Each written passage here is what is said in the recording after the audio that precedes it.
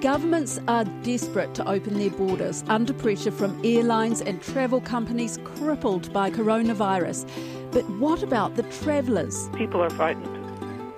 People are frightened, and it's going to be hard to convince them to travel. I'm Sharon Brett-Kelly, and today on The Detail, global tourism is slowly cranking up.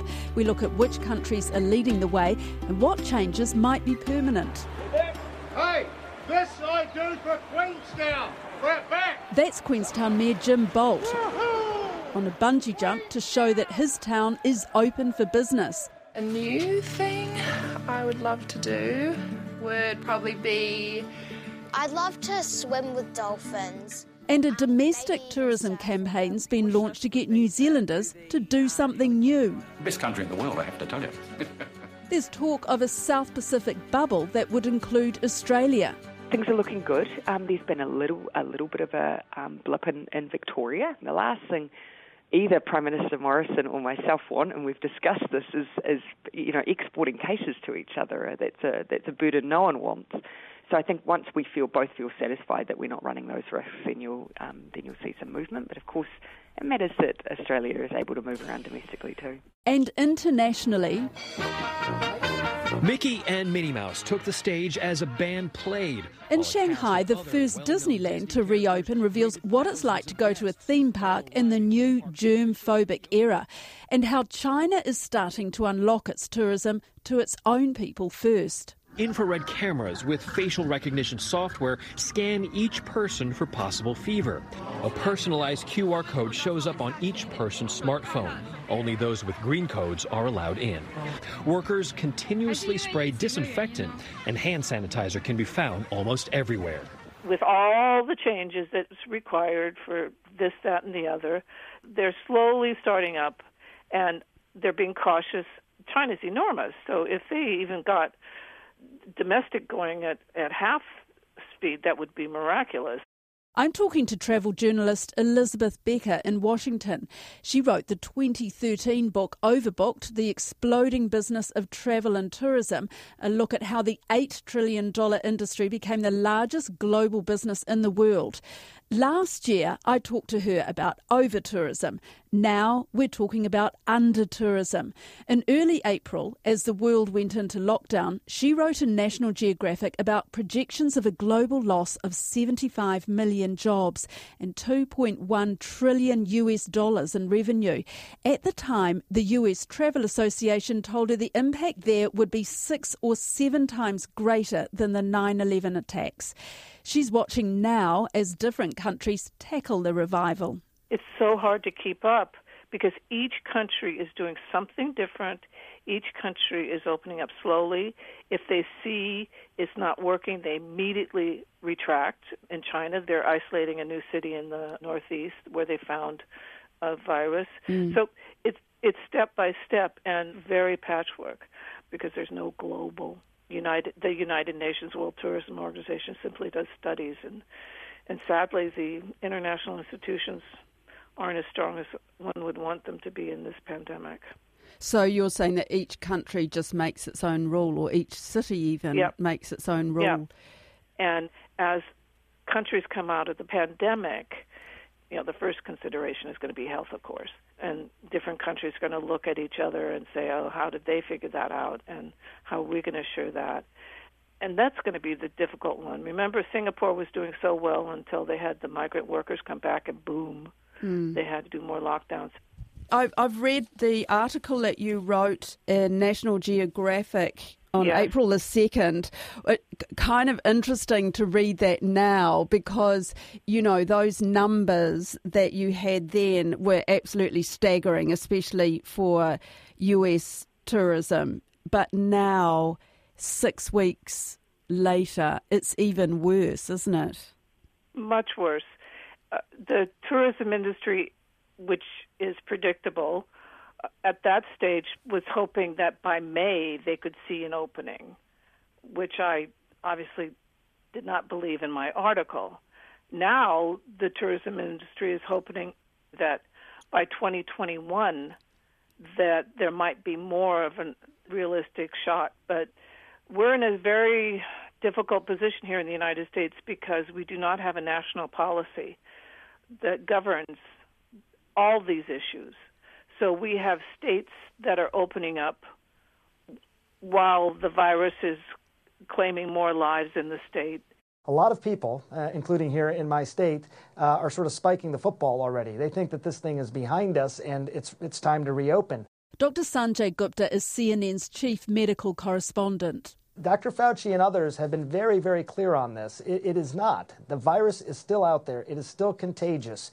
We don't have enough immunity built up in our communities. We don't have enough testing built up in our communities. The trends have not gone downward to the point where you can say, okay, at least we got this thing in sort of kindling stage as opposed to a fire out there. And that will very much affect the ability of the United States to open up for tourism. Are you talking about even domestic tourism? Because this is the season, isn't it? This is the time. This is when people go on their holidays, and because the United States is so big and has so many wonderful places to visit, the industry would like to see it opening up. The problem they're going to run across is that people are frightened, and it's going to be hard to convince them to travel. You know, it's pandemic season, so you have people who are desperate to go, to get out of the house, desperate to see the great outdoors, desperate to have something to think about rather than homeschooling their kids. So people want to get away, but this is what it's like to travel right now in the US. I felt quite almost overwhelmed with sadness because, airports usually are exciting and see people smiling, laughing, having a beer with their mates, and there was just none of that. And it felt grim, if anything. My friend Marion Dodds-Schulte took 4 flights over 2 days to get from Bay of Plenty to her home in Wyoming last week. Almost everything was shut at Auckland Airport. But it was when she arrived at the normally chaotic LA airport that the impact of the pandemic really hit. Anybody who's been to LAX knows just what it normally is like, because you look down at every single hallway or avenue going to different gates is just packed with people, and there was nothing, absolutely nothing. There's just not the crowds and the normal, lining up that you had to experience. I didn't find the welcome any more friendly from the customs people. Usually they're so grumpy, and they seem just as grumpy. Did you sense tension when you got to the States? Because the situation there is so much more grim and, I guess for a lot of people, much more frightening. Yes, we were in a hotel in Los Angeles airport, and that was, just the checking in procedures where there's lines on the carpet. You with signs saying mandatory to wear masks, and that's the biggest thing we've noticed is mask use is definitely a requirement in most states now. And on this whole trip, how did you feel? I mean, or even before you went on it, were you feeling nervous about it? I was at first, and then I just realized we were going to go, and I'm sort of a believer that you've got to have the right attitude to make things, go smoothly. And so our disappointment was we each had a bottle of this, disinfectant spray, and they got taken off us because they were too large, and that kind of upset me a little bit. And I realized that I must have been uptight, because I realized that was sort of almost like them taking away one of my pieces of armor. So, and we tried to buy it at airport, was none of it available. It's coming into summer in the US. It's big holiday time now. Do you think that people feel confident about getting out and about? In terms of enclosed areas, for instance, an airport terminal and being in an aircraft, I think there's a huge fear factor in that. What we're noticing, it's a big holiday weekend here, and the Yellowstone National Park and Grand Teton National Park have opened. It's the first 2 national parks that have reopened. No hotels, but I thought they'd be empty, and I just saw some footage, photographs and videos, and there's a line about 2 miles long of all these, recreational vehicles all coming into the national park. So what's that about? I think people feel safer in wide open areas. They're outdoors, and people have been shut up for so long. It's very similar to probably what's going on in New Zealand. People are just craving to get out and have an adventure and do something.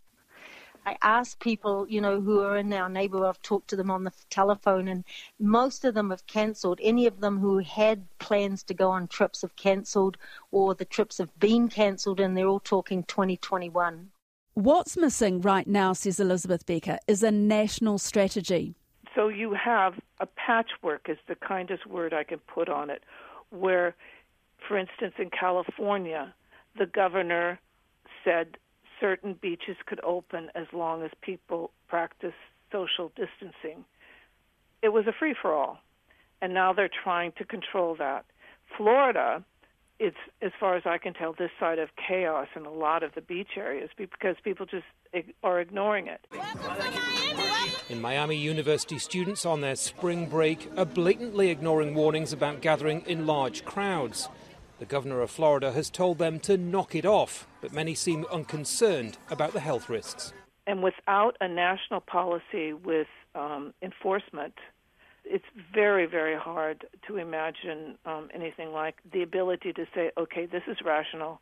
We can count on this kind of transparency about the number of viruses, transparency about the cleanliness, et cetera, et cetera. So your country was amazing because you not only had a national policy, enforced it, but you were very transparent about it. And now everybody's talking about the proposed bubble between Australia and New Zealand so that your people can travel back and forth to each other's nation because you have established those guidelines, you've established parameters. And you're seeing examples of that in the beginning over in Europe. Countries that border each other and are now willing to say, okay, we'll lift our border restrictions for people from this country. And so that's where the industry is going.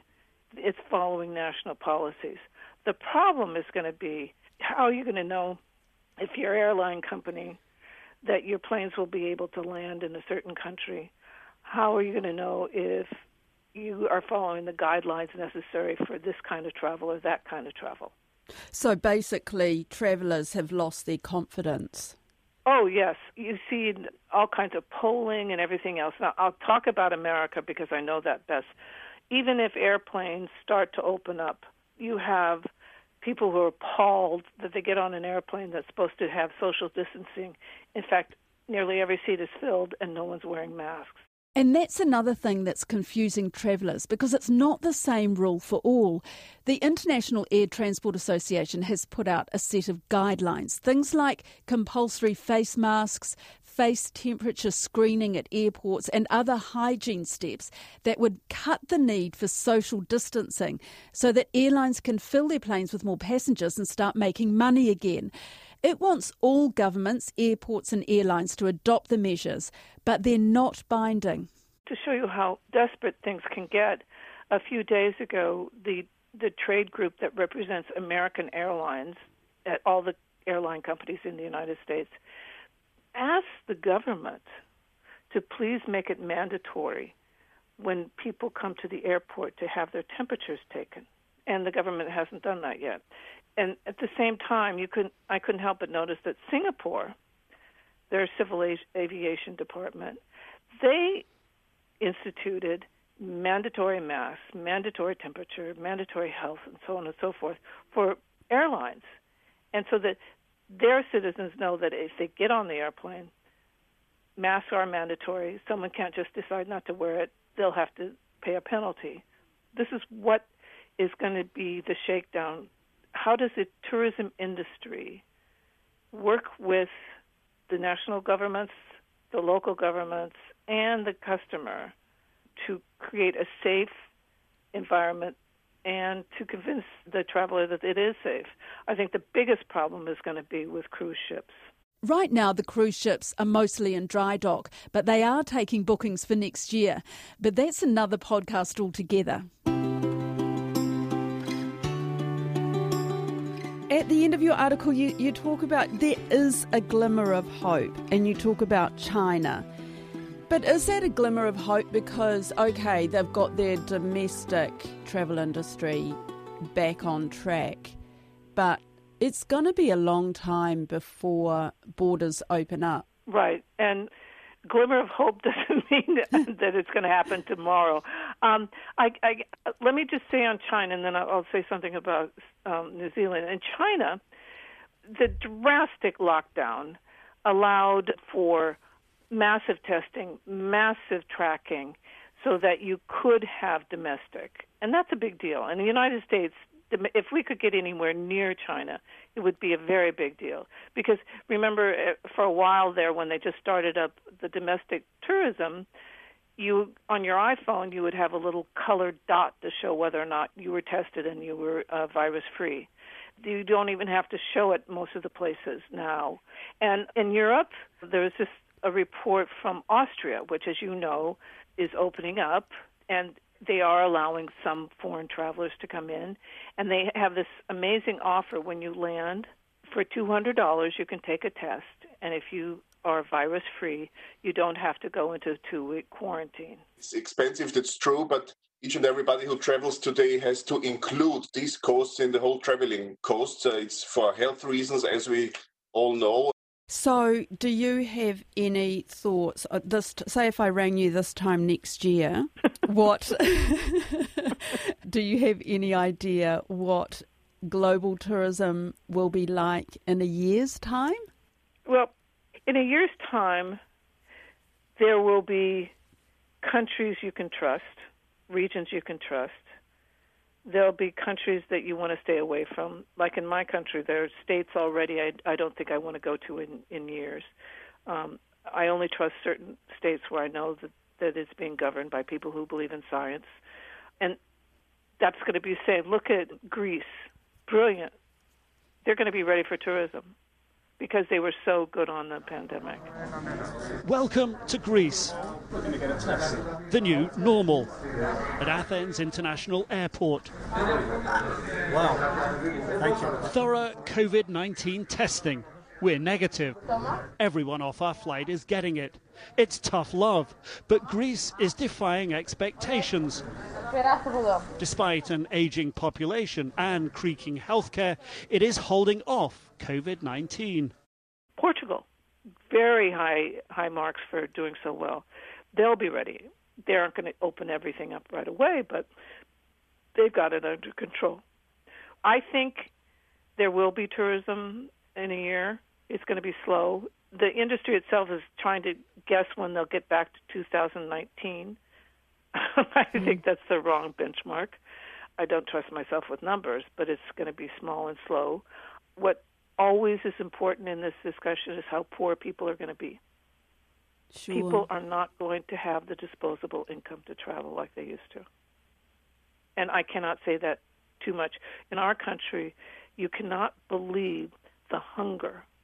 The middle class is in lines and lines and lines to get food. They don't have money to pay their mortgage and rent and put food on the table. So in some ways, I feel guilty even talking about luxury travel or leisure travel.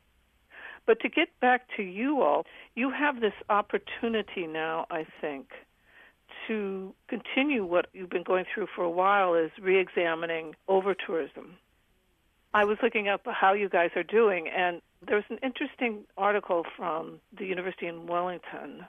It was research showing that opening up your national parks to more and more tourism has increased the numbers who visit, but not what they contribute to the park, and has hurt habitat and some species recovery. And this was an opportunity to say, okay, before tourism comes back, let's take a hard look at this and see what we want from opening up the parks. How many people can you come in? Let's re-examine our budgets because we're not doing enough for the species and the habitat and stuff like that. That's very interesting to me because it's taking advantage, the old saying, don't let any crisis go to waste. And I've seen bits and pieces of that all over. I mean, how many people loved the pictures, the photographs of Venice with clean canals? Yeah. How many shares of those goats running through the village in Wales? The turtles off the coasts of Brazil. Just saying, okay, what are we going to do to make sure that we've learned some lessons. And already, cities as diverse as Milan and Seattle have said, okay, we're learning a lot, and we're going to close off miles of streets in the center of the city from cars and never let them back. The coronavirus pandemic has prompted an urgent rethink of how people get about. Madrid has banned cars from 29 streets this weekend to accommodate those taking their rationed outdoor exercise on bike and foot. Physical distancing is all but impossible on many of the continent's overcrowded mass transit systems. And what about Venice? I mean, have they, made any new rules about the number of people that they'll have there and the cruise ships? Nothing, because nothing's going on, but there are rumbles. We've gone from one extreme to the other. Here, a few months ago, we couldn't even pass each other. Now it's deserted. There's a certain charm about the empty waterways and plazas, albeit of an eerie nature. But it's an enchantment that comes at a high cost to the city's businesses, especially for those who make their money directly from tourism. Venice is one of those places with wonderful activist citizens and very difficult government. So even the industry itself, from what I understand, the industry itself is saying we shouldn't be fighting regulations the way we have. We shouldn't be fighting this attempt to cut back on tourism. Maybe we should take a hard look at what's going on. This will be an opportunity to move towards intelligent tourism, with tourists who take the time to understand and get away from the frenetic tours of other times. It's a difficult move to make, but for now, admittedly under terrible circumstances, the streets belong to Venetians. I don't want to in any way infer that countries are deciding numbers per se. I'm saying countries are looking at this. This pandemic maybe helps us to understand the role of tourism, and particularly, of course, with that other crisis that's always with us, the climate crisis. I hope I have a round-trip ticket to New Zealand. Well, you've got to and that you would let me in. Well, that's right. You've got to get those numbers down, Elizabeth. I don't think you're going to let me in. But it's a fool's errand, obviously, to make a guess. But we're not going to be in such a severe lockdown, but we certainly are not going to be anywhere like we used to be. Travel in a couple of years, when it starts to begin to look sort of normal, people are going to be taking far fewer trips. You're not going to just fly from New York to Paris for the weekend. You're going to see the top executives traveling as they must, but they're going to watch their budgets and say, we've learned a lot about digital conferencing and meetings, and you guys don't have to travel as much as they used to. Conferences, very slow to get back. You're going to see private planes. They have 100% first class. So the haves and the have-nots are going to be more stark. That's The Detail for today. I'm Sharon Brett Kelly. The Detail is brought to you by newsroom.co.nz, made possible by RNZ and NZ On Air. You can get The Detail downloaded free to your mobile phone every weekday from any podcast platform. Thanks to Elizabeth Becker and Marion Dodds-Schulte. This episode was engineered by Jeremy Ansell and produced by Alexia Russell. Ka kite anō.